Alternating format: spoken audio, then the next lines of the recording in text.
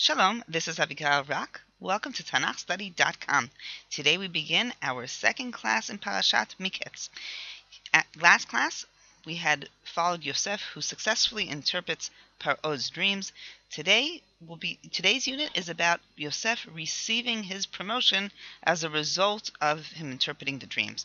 So I will begin our reading in chapter 41, verse 39.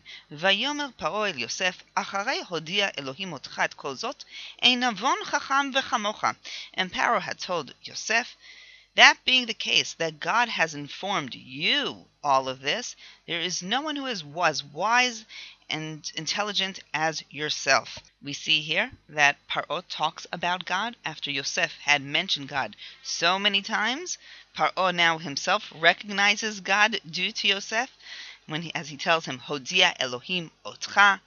Ramban points out that Paro mentions here two characteristics of Yosef, Navon and Chacham, that he is both wise and intelligent, wise and smart, and he differentiates between these two characteristics. The wisdom is necessary in order to properly run the Egyptian economy by collecting and selling. We need someone who knows the economics, someone who knows the right amounts to sell, and the intelligence is necessary so that one can know how to store such large amounts of food for an extended period of time.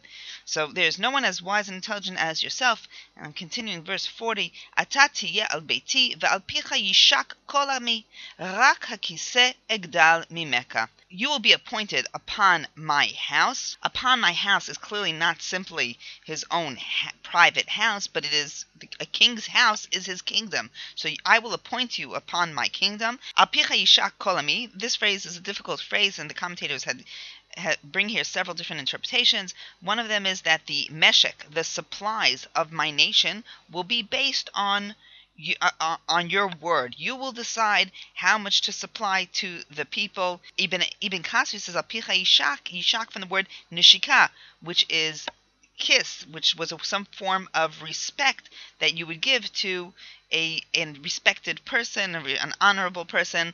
Perhaps within the Sephardi communities, we still see some of this. So here it says, Apicha yishak kol ami, you will be respected by all in my kingdom. Paro concludes here, says, Rak hakiseh egdal mimeka, says, you have all of the authorities, but remember, I still am the one who sits on the throne. You're second in command, I'm still king. Verse 41, Vayomer Paro Yosef, Re'eh natati otcha al kol eretz Mitzrayim. And Paro told Yosef, behold, I have appointed you upon the entire land of Egypt. And now, verse 42, Yosef is going to be receiving from Paro several different objects that each of them represent his great status. Vayasar Paro et taba'ato me'al yado, vayiten ota al yad Yosef, vayalbesh oto bigdei shesh, vayasem revid hazahav al tzavaro. So Paro removed his royal seal. The royal seal we're familiar with from the story of Achashverosh and Haman, and later Achashverosh and Mordechai, that the second in command had the right to the seal. The seal represented the authority to make all royal decisions, so he receives that, and he puts Vayitenot al yad Yosef, Vayalbeshoto bigdei shesh, clothing of linen. And of course, the reader here is aware that this is already the second time that Yosef is receiving clothing, following our theme that the clothing are representing a development in the story. So Yosef was stripped actually twice from his clothing. He was stripped once by his brothers before they threw him into the pit, and he was stripped once by the wife of Potiphar before he was thrown into the Egyptian pit, the Egyptian prison cell. And therefore, as his promotion, he's going to be receiving two sets of clothing. One set of clothing he received before he appeared to Paro, and the other set of clothing he's receiving now, Bigdei Shesh, which are the royal clothing. And he receives Vayasem Revid Zahav al Tzavaro. Apparently there is a royal necklace that he receives, and we're familiar with this royal necklace also from Sefer Daniel. In Sefer Daniel, after Daniel has interpreted the writing on the wall to King Belshazzar, he receives the golden necklace. So this golden necklace was some sort of necklace. So this golden necklace was a necklace that represented the high status of the bearer of the necklace. Verse 43, Vayarkev b'merkevet hamishne asher lo, ויקראו לפניו אברך ונתן אותו על כל ארץ מצרים.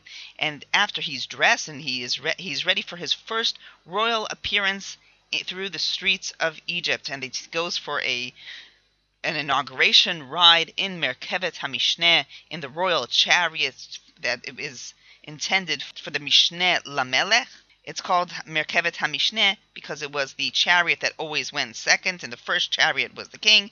The second one was this chariot of the Mishneh Lamelech. And then the verse continues, Vayikre'u lefanav Avrech. As the chariot is traveling, they yell out in front of him, Avrech. As Yosef is going through the city, the runners who are escorting the chariot call out loud, Avrech, which means, according to Ibn Kaspi, it comes from the Hebrew word berech, which is kneel, means everyone get down to your knees. It's sort of haberech, get down to the knees, kneel, because the second in command is passing through. Make way for the chariot, get to knees, and kneel. Avrech. Verse 44, Vayomer Paro el Yosef, Ani Faro, uvil'adecha lo yarim ish et yado ve'et raglo b'chol eretz Mitzrayim. So Pharaoh tells Yosef, I am Paro, and without your permission, no one may lift his hand or foot in the entire land of Egypt.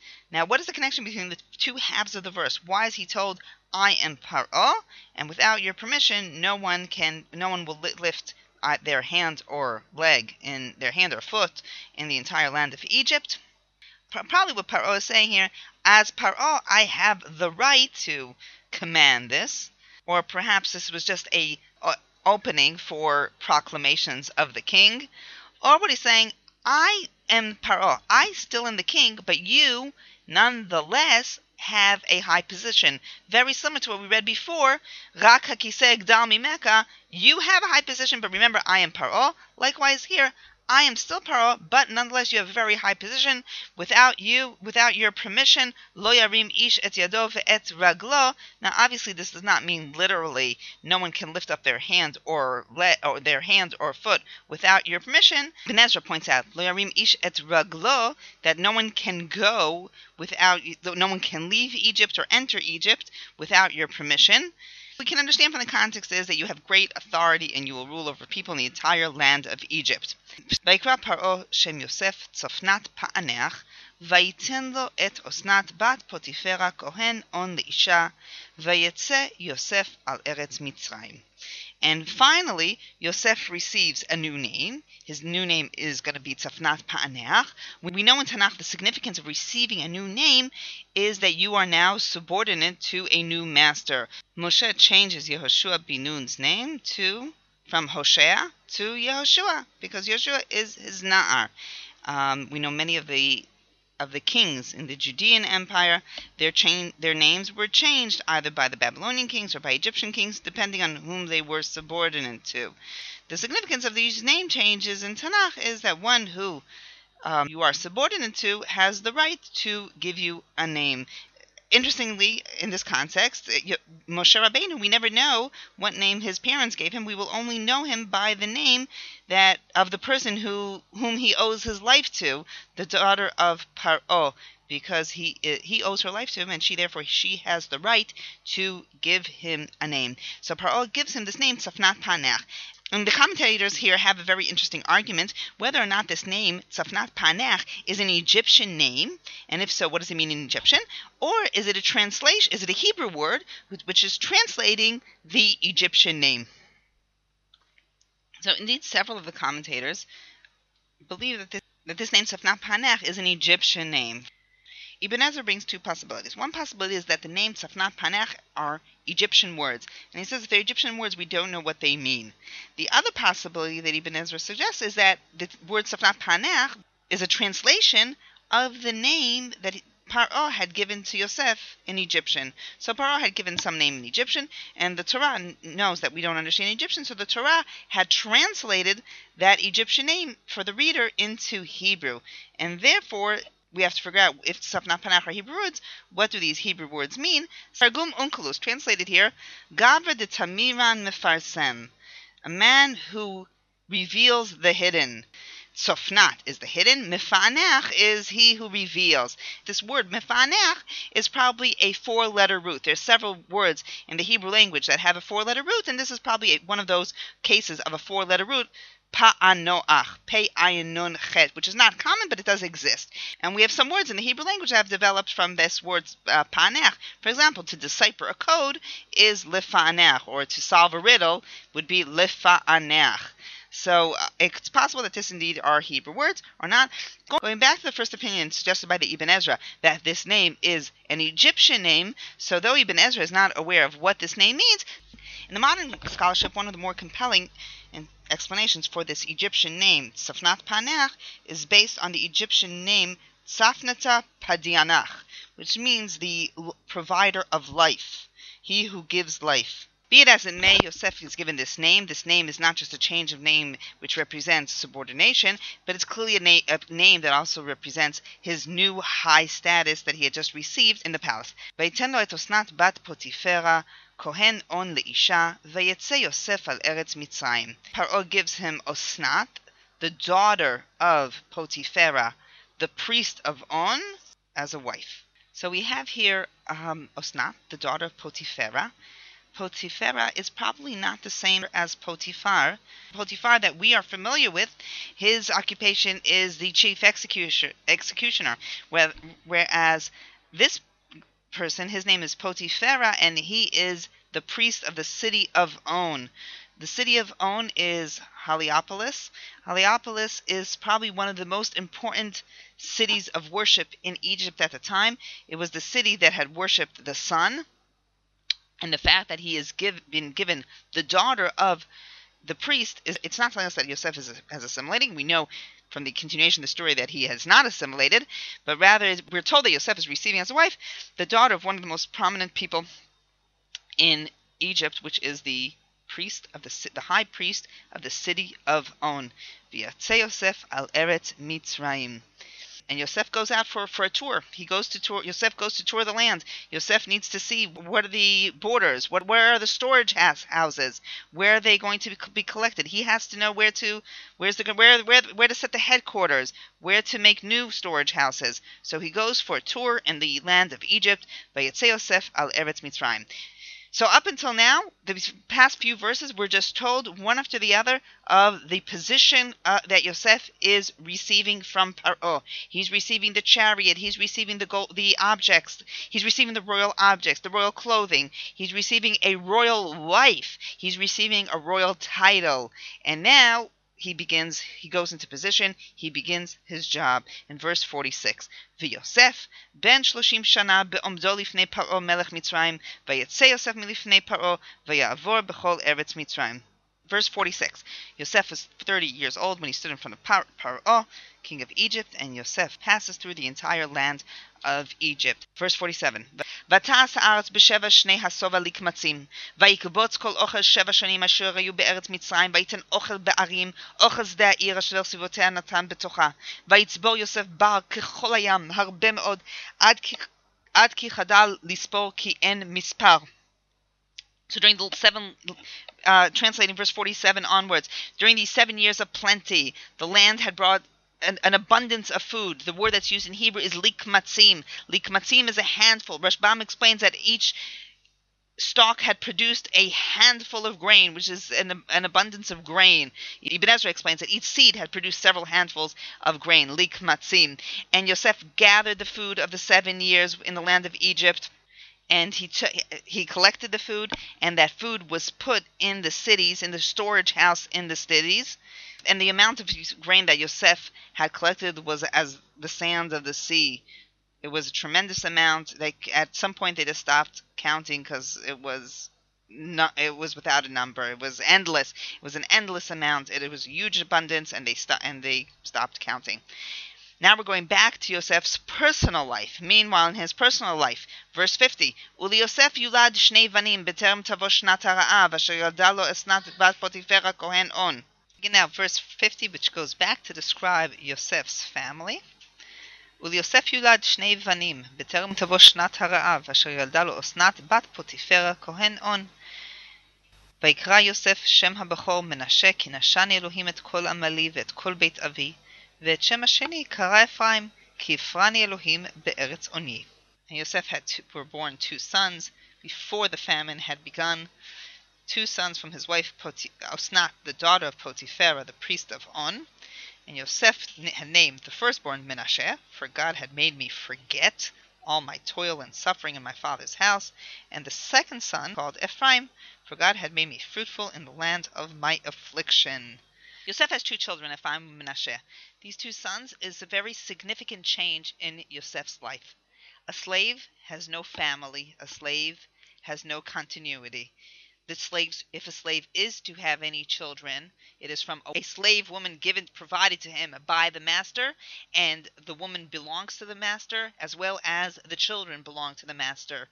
Here, Yosef has his own wife, and he has his own children. The fact that Yosef has a wife and 2 children, his own family, is no less significant to Yosef than becoming the prince of Egypt. Let's see the names. He names the Vayikra et Yosef et Shem HaBechor Menashe. He names the first child Menashe. The reasoning he gives to this name, Ki nashani Elohim et kol amali ve'et kol beit avi.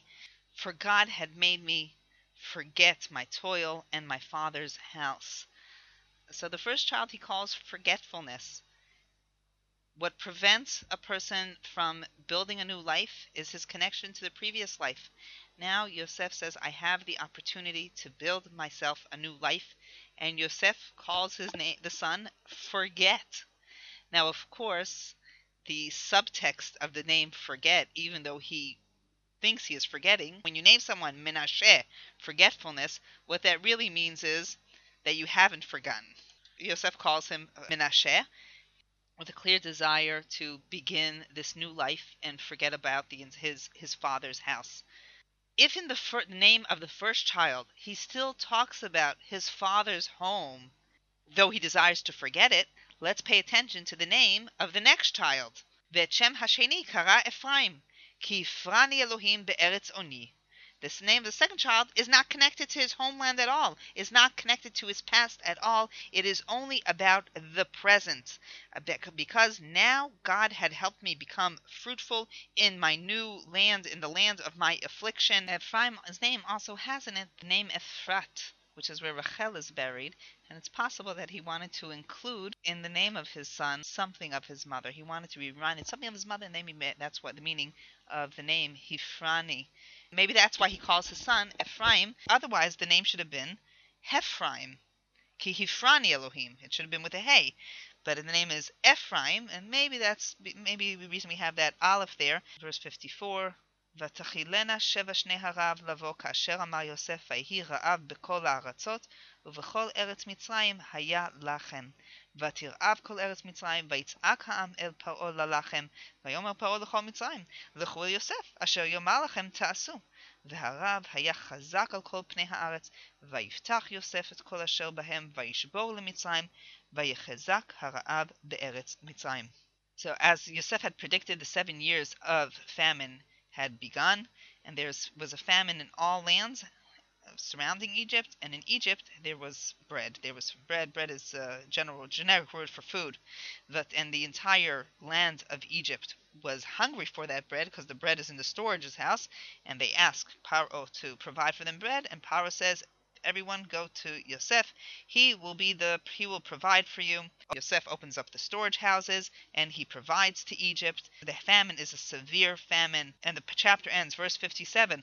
V'chol haaretz ba'u mitzrayma lishbor el Yosef ki chazak hara'av. So all the lands that are nearby to Mitzrayim, the neighboring lands, come to Egypt to be provided by Yosef. The word lishbor is a word that appears here several times, which is to buy. And that's where the chapter ends. The question that some of the commentators address, and now's the right time to really address it, at some point in the story, the reader wonders, how come Yosef is not contacting his family? Over the next few weeks, we'll give several different answers, but one of the answers that is suggested by Rav Yosef ibn Kaspi is that as a slave cannot just make contact. A slave cannot just send a message. It's very difficult for a slave to be in touch with his family. So as long as Yosef is was in slavery, he was not able to make contact. That's a good answer. However, once Yosef received his high position during the 7 years of plenty, how come he doesn't make contact with his family? An interesting idea developed by Rav Yoel Ben Nun, which actually first appeared a few hundred years before Rav Yoel Ben Nun, in the end of the Vilna edition for the Yerushalmi Masechet Brachot.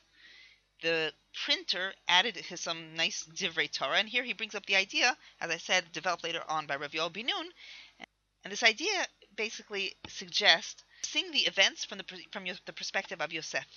And when Yosef is sent by his father to brothers that hate him, and the next thing he knows, his brothers throw him into a pit, and he's sold as a slave, and he never hears of anybody searching for him.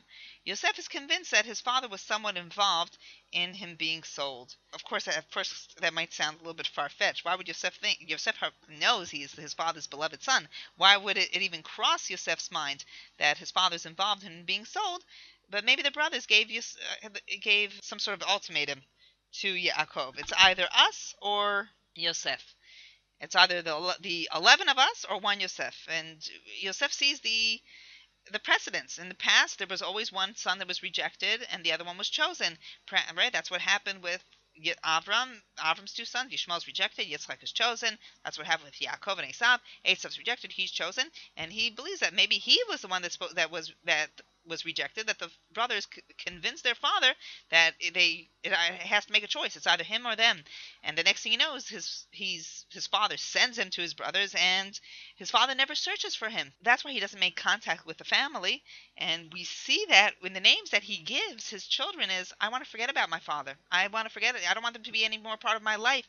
I want to forget about it, and I will start my own dynasty here. So if the first son he names forget my father house, the next son it's about him. Hifrani, I am beginning a new life here with absolutely no intentions of ever making contact with his house. So I like that suggestion. Just two other ideas, just briefly I'll mention here.